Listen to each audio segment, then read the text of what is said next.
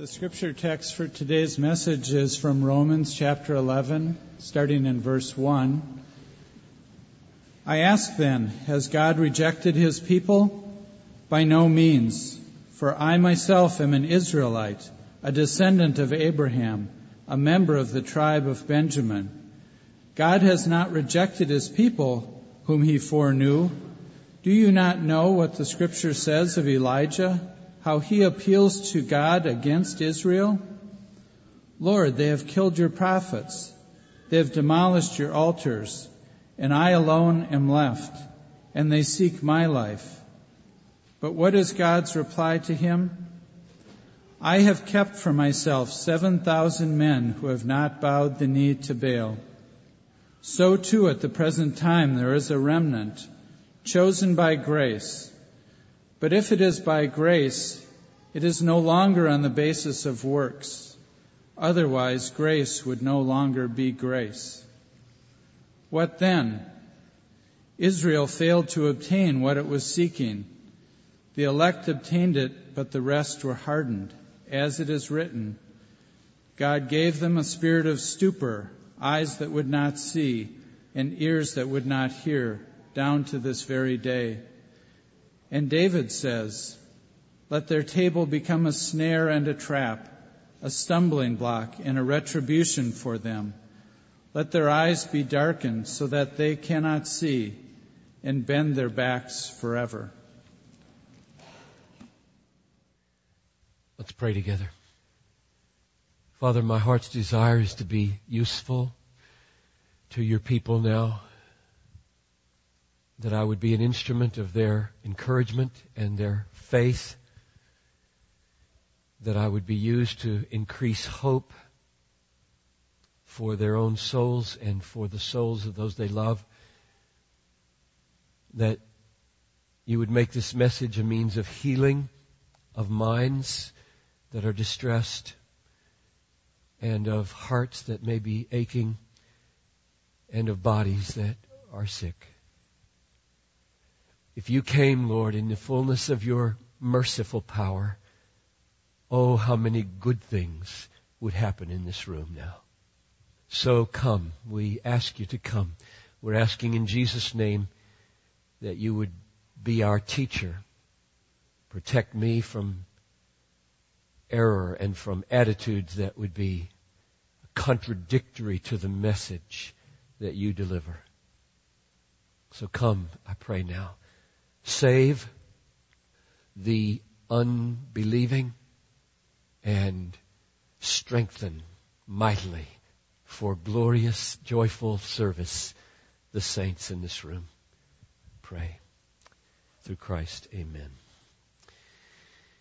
As I pondered what it's like for a congregation and me to move together systematically through a heavy doctrinal unit like Romans 11 or 9 to 11 for that matter, or Romans for that matter, as I pondered what that's like, it seemed good to me, and I don't know why I haven't thought of this before, every so often, I don't know how often, but this is one of them, to pull back from the consistent progressive exposition of more and more sentences to rather just stop and do a whole applicatory message. What have we been talking about and what difference does it make? So assume 2 or 3 or 4 weeks of exposition, and instead of tacking on a little piece of application at the end of the sermon, just give a whole sermon on, is this relevant? Does this make difference? How does this matter? So that's what today is. This is one of these, let's pause sermons and think together about the implications of the doctrine of unconditional election. So, if you're newer, perhaps I should define the doctrine in a paragraph and then move into 4 or 5 relevancies of it for us as a people, maybe even as a nation. What I mean by the doctrine of election is that before the foundation of the world, I get that phrase from Ephesians 1:4, before the foundation of the world, God Almighty, sovereign as He is, chose whom He would bring to faith and so rescue from sin that they might be undeservingly saved. And who He would not rescue from their ongoing rebellion so that they would deservingly perish. God is God and we are not. God originates causes. We do not ultimately and decisively originate any causes. I believe that's what it means to be God. Therefore, the final, decisive, ultimate explanation for all that happens in the world is God and His holy, just, wise, gracious will, not mine. Therefore, if I am chosen to believe and trust and love and be saved through Jesus Christ, it is owing to nothing in me. That's the doctrine. Now, what difference might it make to teach such a thing or believe that and be embraced by it? Number one, let's think about what's good for us to know and what's not good for us to know. Not everything that is good for us to know. And some things that are good for us to know, which we cannot fully explain and get all our questions answered about. The first half of that point I get from Deuteronomy 29:29, where it says, "The secret things belong to the Lord our God, but the things that are revealed belong to us and to our children forever." So some things are secret, they're God's. We are not able to handle them. They would not be good for us. They would not be an honor to Him if we knew them. And the other point was, and some things are good for us to know, and they raise more questions than the Bible answers. Now put election in this category. It's good for us to know these things, but we must be content to know in part. 1 Corinthians 13:12. Now we see in a mirror dimly, then face to face. Now I know in part, then I shall know fully, even as I have been fully known.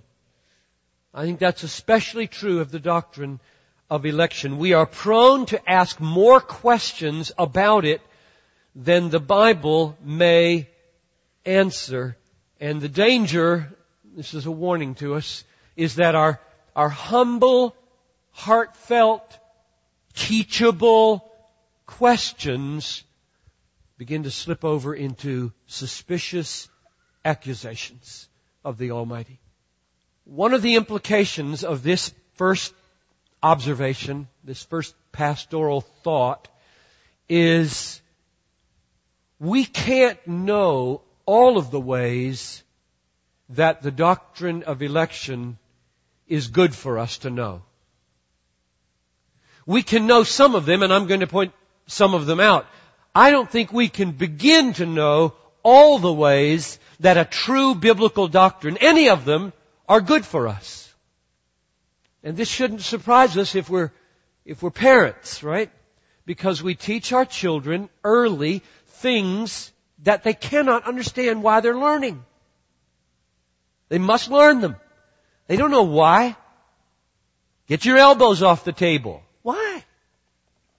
Don't hold your spoon like this. Hold it like this. That's hard. Why? It's easier this way. Well, because in the future years, you will navigate social situations with grace if you do it this way. Which means nothing to a 3-year-old. Nothing.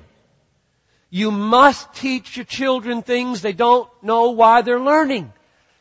They take our word for it that the sun is standing still. They take our word for it that the earth is a ball. They take our word for it that green vegetables are good for them. Maybe.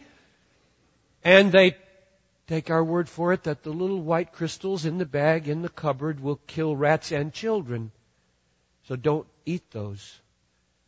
If human parents must press upon their little ones knowledge that they cannot know why they're learning, picture the distance between us and God. It's 10,000 times greater than the distance between a parent and a child. Would it be surprising then that there would be some things He would say, now you need to know this, but you don't know all the reasons it's good for you to know. I think the doctrine of election is especially true there. Americans are pragmatic and arrogant people. We're very demanding.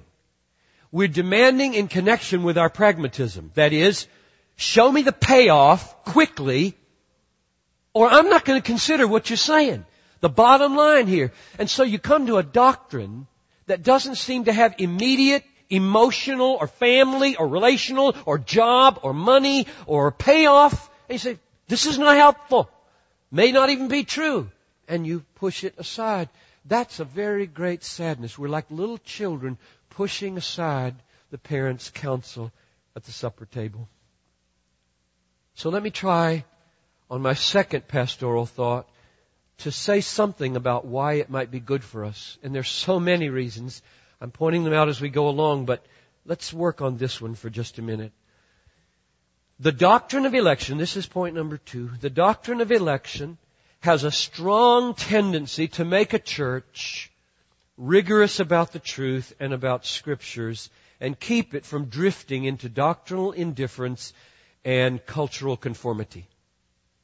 The doctrine of election has a strong tendency to make us as a church rigorous about truth and about doctrine and about Scripture, and thus guard us from drifting into a kind of mushy doctrinal indifference and then a conformity to the culture. Because that's what's going to happen if you become doctrinally indifferent. It's happening all over the place.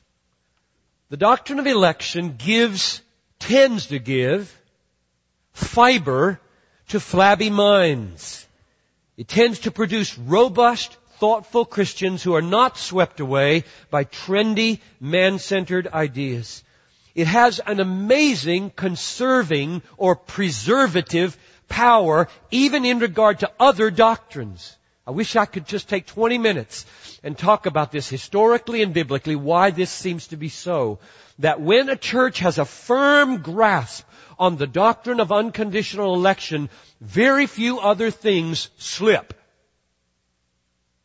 Let me give you an illustration of how desperately we need as a people to think clearly about doctrine and have a clear Christ-centered worldview and not join the avalanche of our own day into doctrinal indifference. I read at the last page of Christianity Today an article by Chuck Colson. He writes there, I think, once a month or so, and they're always good. And this time he wrote an article about, he hopes and believes, fading away of postmodernism, which he defines like this: the philosophy that claims there is no transcendent truth, which holds sway in most of our academic institutions and in the broader popular culture. There are no absolute truths. What's true for you is fine. What's true for me is fine. That is the air we breathe. And he sees cracks coming in that massive institution, largely from the 9/11 atmosphere, in which it's very hard for young people to believe there's no such thing as good and evil, right and wrong after that. Of course, there were plenty of 9/11s before that. There's a 9/11 every day if we have eyes to see. But that brought it home to America in a way that is causing a younger generation to be much more conservative or less postmodern than their parents. And he gives statistics about that. But here's what he says with regard to the church. And I take this very seriously, and I commend it to you for your prayer and your consideration. He says, I can't think of a more critical time for pastors, scholars, and lay people to be grounded in a biblical worldview and to defend it clearly to those hungering for truth. But Are we prepared for such a challenge? George Barna recently completed a tour of American churches and came back with a dismaying report that most church and lay leaders, 90% according to one survey, have no understanding of worldview. How are we going to contend with competing philosophies if we're not even rooted in our own truth system? Ironically, just as there seem to be encouraging signs in our culture, there are signs that the church is dumbing down, moving from a word-driven message to an image and emotion-driven message. Parenthesis, this is his parenthesis. Note how many Christian radio stations have recently converted from talk and preaching to all music. Close parenthesis. It would be the supreme irony and a terrible tragedy if we found ourselves slipping into postmodernity just when the broader culture has figured out it's a dead end. So, my contention on this second pastoral thought is the doctrine of unconditional election, taught and understood, awakens people from drifting in the river of inherited assumptions and no engagement of the mind.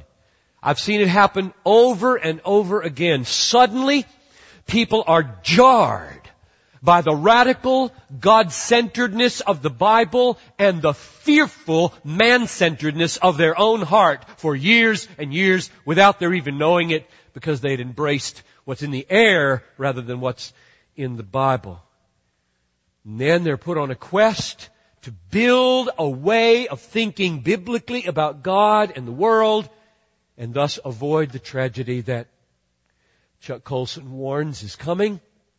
Namely, just as the world discovers it's a dead-end street to be indifferent to truth, the church sells its soul to the culture just when they need the church. By becoming doctrinally indifferent and just saying, oh, that doctrine doesn't help our emotions, it doesn't help our relationship, it's not a touchy-feely doctrine, it doesn't help my marriage, blah, blah, blah.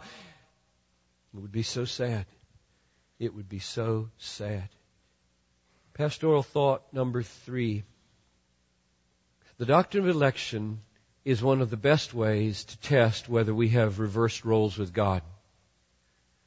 The doctrine of election is one of the best ways for a church or a culture to test whether it has reversed roles with God. Now, this is a timeless problem, but it's especially problematic for the modern world. By modern world, I mean people who lived in the last 200 years. Because in the last 200 years, say since the Enlightenment, 3 things are true of virtually all Western people. 1, we assume human autonomy and self-determination. 2, we question authority. It's in our blood. And 3, we sit in the judgment seat over God and decide if He exists. That's just assumed. All of those mark modernity. Now, I said it was an old problem, too, because Paul addressed it in Romans 9:6-23. He said, why does God still find fault? Someone raises. For who can resist His will if this doctrine you're teaching is true, Paul? To which Paul answers, who are you, O man, to answer back to God? Will what is molded say to its molder, why have you made me like this? In other words, don't reverse roles. Don't reverse roles with God. Don't put Him in the dock and you on the bench. Don't you become the potter and Him the clay. Stay in your proper place. Few doctrines test whether we are now the judges of God or God is the judge of us, like the doctrine of election. Job. What a great help Job is to us. So many things we can learn from the book of Job.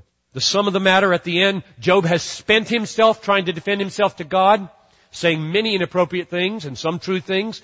Eliphaz, Bildad, and Zophar have spent themselves saying half-truths, and nobody has said anything right in this book till Elihu comes along and speaks and God speaks.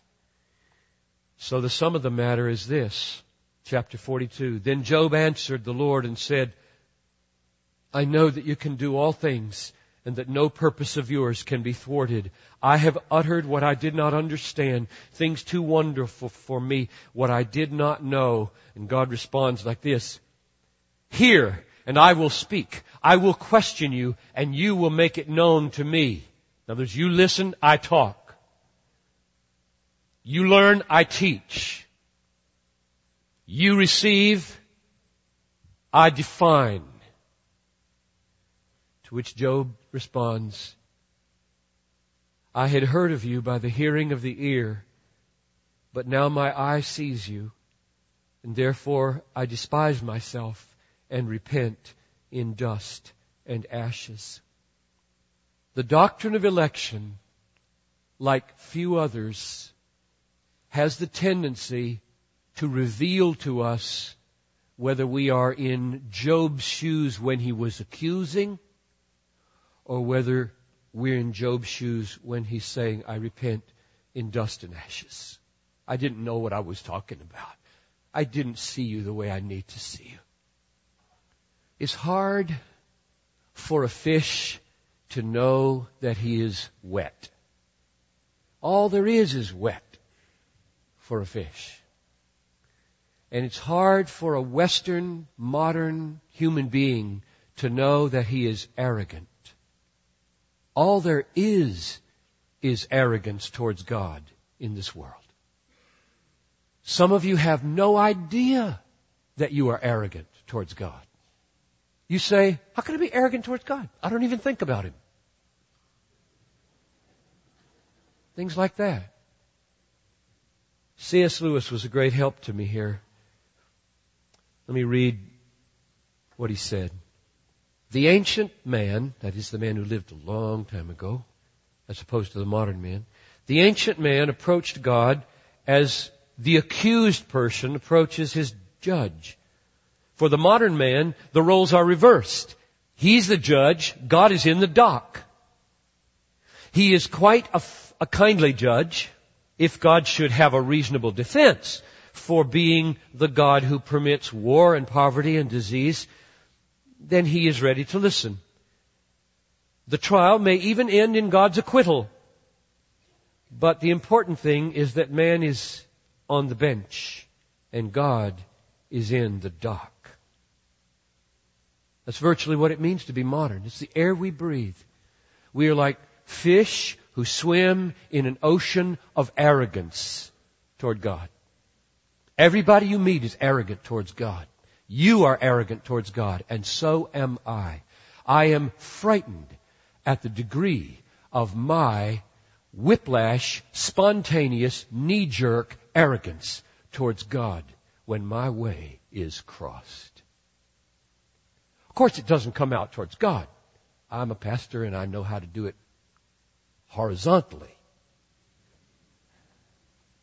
Are you being delivered from the ocean of arrogance? And that's as strongly as I think we can say it. Not have you been, but are you being delivered from the ocean of arrogance, or are you still drenched to the bone? The doctrine of election is good for us. The crucible of God's sovereignty is a good place to help us say with Job, I heard of you by the hearing of the ear, but now my eye sees you, and therefore I despise myself and repent in dust and ashes. I pray that one of the effects of the doctrine of election at Bethlehem will be to produce that kind of brokenness. Fourth pastoral observation. The humble embrace. Mark the word. I don't say belief or affirmation. I say the humble embrace, and I mean it with all of its affectionate implications.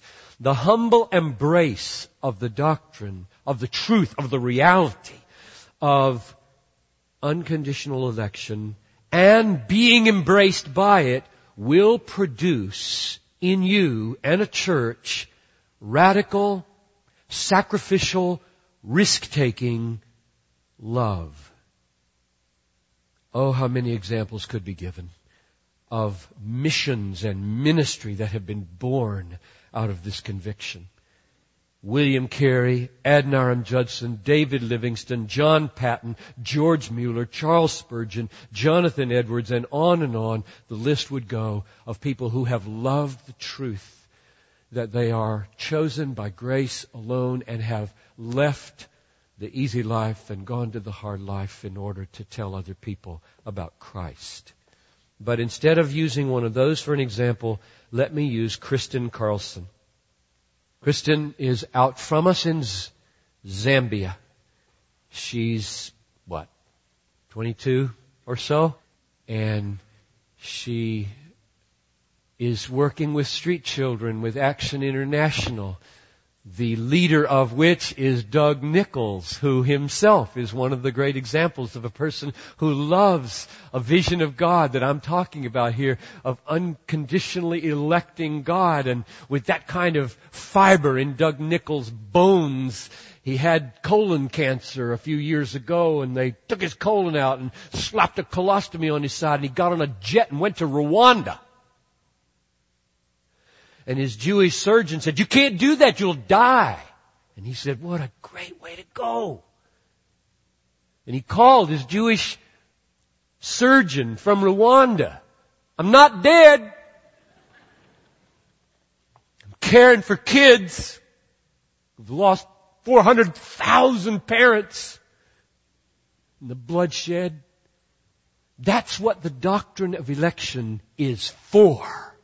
Now let Kristen be the one who teaches for a few minutes, because she wrote many of us. I don't know how many of you got this email on Thanksgiving morning. What a great way to get up and read. When I turned my computer on, I thought I was going to do some thanking that day, and here comes Kristen Carlson from Zambia. First of all, I'm quoting, "I am thankful for God's unfathomable grace in choosing me.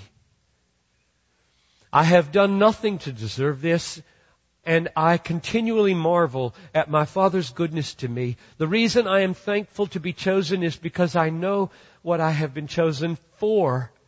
Chosen to proclaim the excellencies of God. Chosen to be eternally satisfied in God through Jesus. Chosen to live in the light and not darkness. Chosen to taste and see that He is God.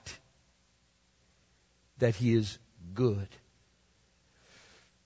Now, at this point in this service, some of you are listening to Kristen, and you're listening for the first time maybe to somebody who's talking from the inside of the doctrine, and you're listening to what it sounds like to wear it like a wonderful mantle instead of kind of where you've been most of the time, standing outside kind of, whoa, that's either not true or not helpful.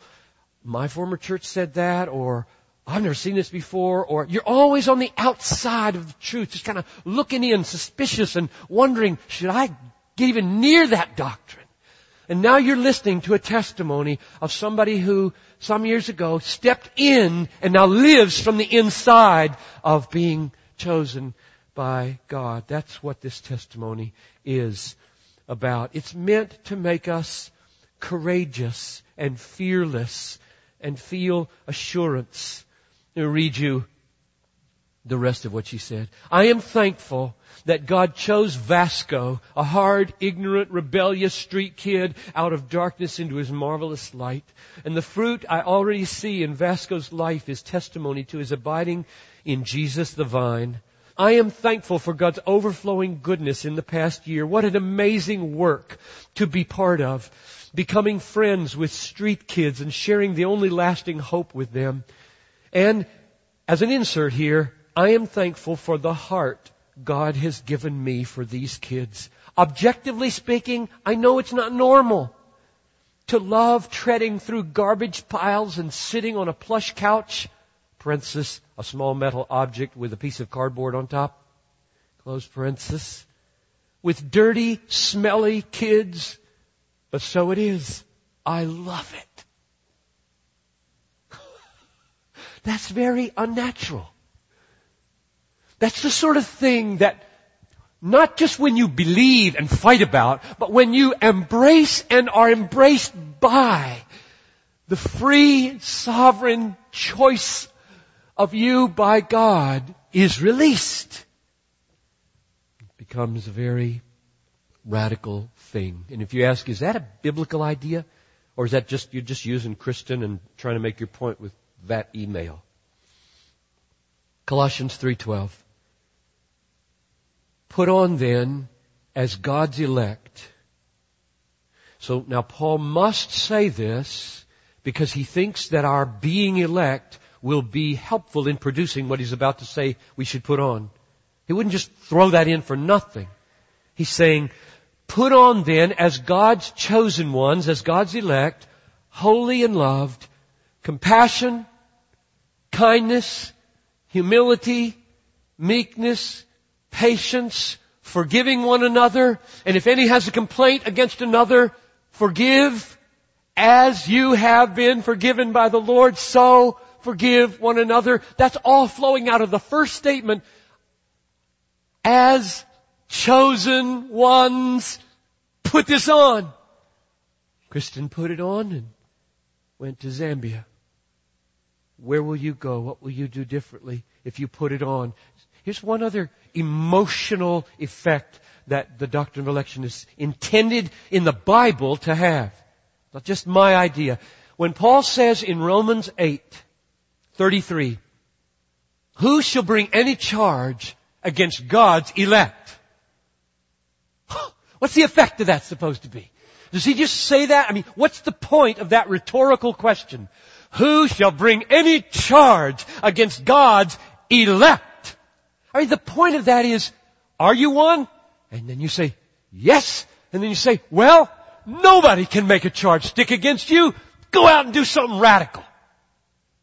I mean, what else would he say that for? Just to help us watch cleaner videos?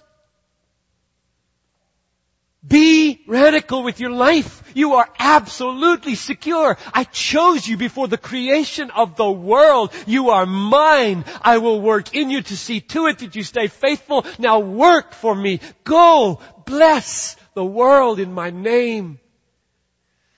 Oh, if we had this massive assurance that comes, according to the Apostle Paul, from being elect. I close with one last practical pastoral thought. Do not think of the doctrine of election apart from Jesus Christ. Keep Jesus in the center of the doctrine of election. It says in Ephesians 1:4, we were chosen in Christ before the foundation of the world. I think that means when God contemplated the possibility or the intention that He had of embracing a people for Himself, He also had at the very same time in mind that He would save them through Jesus Christ. And in no other way did He contemplate us in fellowship with Himself than through Jesus. So from eternity, it's as though Christ were slain before the foundation of the world. He saw through the cross the redeemed, and He chose a redeemed people in relationship to Jesus. Here's the practical implication of that this morning, right now, as we close. In order for God to gather a people for Himself in this room right now, to draw people to Himself, He does not come to each one of you and whisper, "You're elect." You will never know, apart from Christ, your standing in God's family. He doesn't separate Himself off, leave Christ behind, and then walk around saying, "You're elect, and you're elect, and you're elect." There's nothing like that in the Bible. You must never exercise your mind trying to figure out if you are elect, apart from the way God did it. And here's the way God did it. God sent Jesus Christ into the world to die for sinners, to rise again, triumphant over death and sin and Satan. And then God said, whoever believes on the Son has eternal life. And He says one other thing. This one even gets closer to the heart. He said in 1 John 5:10, whoever believes on the Son has the testimony in himself. Now I think that's a reference to the witness of the Spirit saying, you are Christ's. It's a witness that's probably not a little voice abstracted from Christ. Rather, it's a witness saying, you trust Him, don't you? I trust Him. Then you are Christ's. And giving you the assurance that your faith is authentic and that you belong to Jesus and that the promise of God stands, that everyone who belongs to Jesus belongs to Him, and therefore derivatively, yes, I am one of the elect. He will keep me forever. You don't ever come at it any other way than through Jesus. So let Christ be central in this whole doctrine of election. And I would just now plead with you with the words of Jesus. I know my sheep. I know them. They know the voice of the Good Shepherd and they follow me, and I give them eternal life and they shall never perish, and no one shall snatch them out of my hand. So I ask you, are you now hearing the voice of Jesus? Can you recognize it? Can you recognize as I speak out of this truth, that's the voice of Jesus behind there. And I know Him, and He is my shepherd. Father, as we close, I pray that everyone here will hear the voice of Jesus. My sheep hear my voice, and I know them, and they follow me. And I give them eternal life, and they shall never perish. And no one can snatch them out of my hand. I and the Father are one. No one can snatch them out of my Father's hand. Father, would you save, would you grant that we can put on, by this doctrine, as a church, compassion and kindness and humility and meekness and patience and forgiveness, so that we will never ever say again, this doctrine is irrelevant to marriage, or this doctrine is irrelevant to children and my patience with my children, or this doctrine is irrelevant to street kids in Zambia. Go ahead, preach your doctrine. I care for the street kids in Zambia. Oh God, forbid that Bethlehem would ever talk that way or ever think that way. But rather, I pray that one of the effects is that the unreached peoples of the Sichuan province of China would be reached because of the doctrine of election, freeing and making radical the people in this room. I pray for all the unreached peoples of the world to be reached because the church returns home to her inheritance in the sovereign grace of God.